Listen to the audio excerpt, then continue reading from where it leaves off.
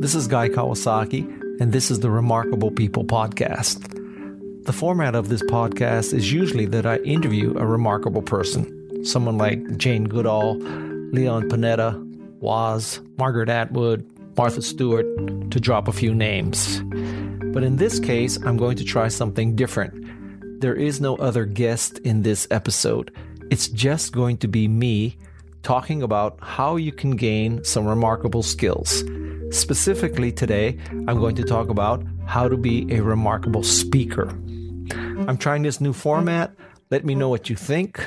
And here we go. How to be a remarkable speaker. Number one, the first thing is to have something to say. This is kind of a duhism. Of course you have something to say if you're speaking, but I found that it's not always true. Sometimes people want to speak because they want the attention, the positioning. You should speak when you have something important to say. If you don't have something important to say, shut up. Number two is to do your homework. If there is something that is skipped by most speakers, it is that they do not do their homework before a presentation. If it is a small group, then LinkedIn is the greatest gift from God ever. Look up everybody who's going to be in the room. Figure out where they went to school, where they worked, who you might know in common. If it's a large group, figure out who's in the audience. It may be an industry group. Then what are the major issues in the industry? What threats do they face? What looks really good for the industry? Get that kind of background information. If it is a company, figure out what the company makes, what kind of product, what kind of service. Figure out who the company serves, what kind of customer. Figure out the current status of the company. Are they growing? Are they in transition? Are they having a difficult time? Figure all that kind of stuff out so that you can make your speech as relevant as possible. Number three, follow the 10-20-30 rule. The 10-20-30 rule of presentations and speeches is that you should use about 10 slides. You should be able to give those 10 slides in 20 minutes, and no font should be smaller than 30 points. 10 slides because most people can't handle more than 10 thoughts in a presentation. You'd be lucky to get 10 points across. 20 minutes is because many meetings, while scheduled for a longer time, start late, end early. People leave, people come, people go. You just never know what's going to happen. And if you're prepared to do something in 20 minutes, you can always go long. But if you're prepared to have 60 minutes and you have to go short, you are going to be in a lot of trouble. The 30-point font rule is that I think the bigger the font, the better the slide. The better the slide, the better the speaker. Many people use much too small a font, and they try to put complete sentences on the slide. Then they read the complete sentence, and that's when you start to lose your audience. Because the audience figures out that, oh, this person is reading the slides verbatim. I can read silently to myself faster than this person can read them to me, and you completely, utterly lose your audience. So 10 slides, 20 minutes, 30-point font. And as a little FYI for you, the slides of Steve Jobs had a 190-point font. 190 points. Let's just say that you and I are not Steve Jobs, so we can't use a 190-point font. But he certainly didn't use an 8, 10, or 12-point font and read things to the audience.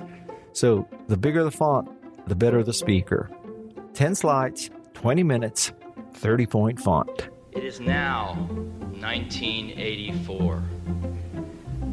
It appears IBM wants it all. Apple is perceived to be the only hope to offer IBM a run for its money. Dealers, initially welcoming IBM with open arms, now fear an IBM-dominated and controlled future. They are increasingly turning back to Apple as the only force that can ensure their future freedom. IBM wants it all and is aiming its guns on its last obstacle to industry control, Apple. Will Big Blue dominate the entire computer industry, the entire information age? Was George Orwell right? Number 4 is my recommendation that you make your background black or at least very dark. White text on a black background is much easier to read It shows gravitas. It shows that you at least know how to make a master slide with a black or dark background and then put white text on top of the black background. Think about this. Have you ever seen movie credits where it's black text on a white background? Never. It's always white text on a black background. Black is the new black. An added advantage of this is that the audience cannot tell where your slide ends and the outside frame begins because everything will be black. Number 5, get a small room. It's much easier to give a speech in a small room when the audience is packed in. There's a sense of energy, a sense of exclusivity, a sense of scarcity. You may not have a choice of the room, but then maybe you can request a type of seating. Theater seating holds many more people than classroom seating. If you can, ask for classroom seating.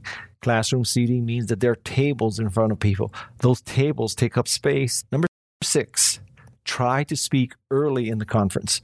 The first day, the first morning. Always try to get a morning speech. People are more attentive. There's higher probability of attendance. In the afternoon, people are sleepy. People are leaving.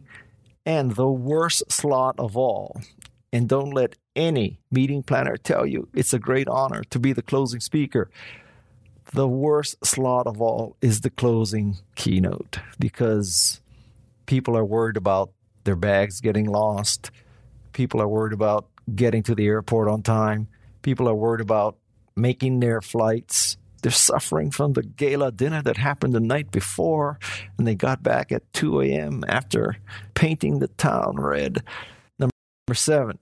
Number 7 is that prior to a speech, pre-circulate with the audience. Meet people, shake their hands, take pictures with them. You want to create some relationships, some friendships. And the reason is when you stand up and you look over the crowd, you want to see people that you've already met. You want to see people that you have befriended. You want to see smiling faces. It'll build your confidence. Many speakers believe that they need to be protected from the audience. They have a PR person, they have a driver, they have a guard, they have an entourage because they need to be away from the great unwashed masses. I think that is absolutely a mistake, that you want the audience to support you, to know you, to laugh with you, to smile with you. And the way you catalyze that is to meet them before the speech. Number 8 is that you customize your intro. Going back to number 2, where you did your homework, well, you can customize your intro because you've done the homework. You know what industry this company's in, who their competitors are, maybe buy some of their stuff. You visit their offices, you visit their factories, you do whatever it is. You customize the intro. Establish that you're not just jutting in, speaking, and leaving. That there is some kind of emotional investment on your part to customize the intro. Number 9. Number 9 is my belief that you should focus on entertaining as opposed to educating an audience. If you entertain your audience, I promise you, you will also probably educate them. But if you set off just to educate, then I think you'll bore them and you won't educate them and you will be a crappy speaker. And accustomed as I am to public speaking, I'd like to share with you a maxim I thought of the first time I met an IBM mainframe. Never trust a computer you can't live. Obviously I can talk, but right now I'd like to sit back and listen. So it is with considerable pride that I introduce a man who's been like a father to me, Steve Jobs.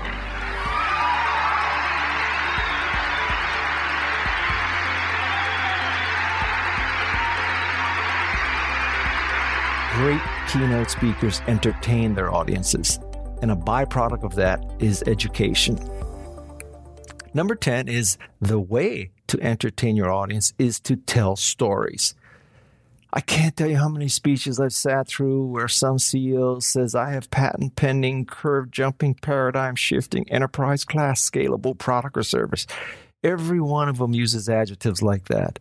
And those adjectives are meaningless because every one of them use the same adjectives. Instead, you should tell a story.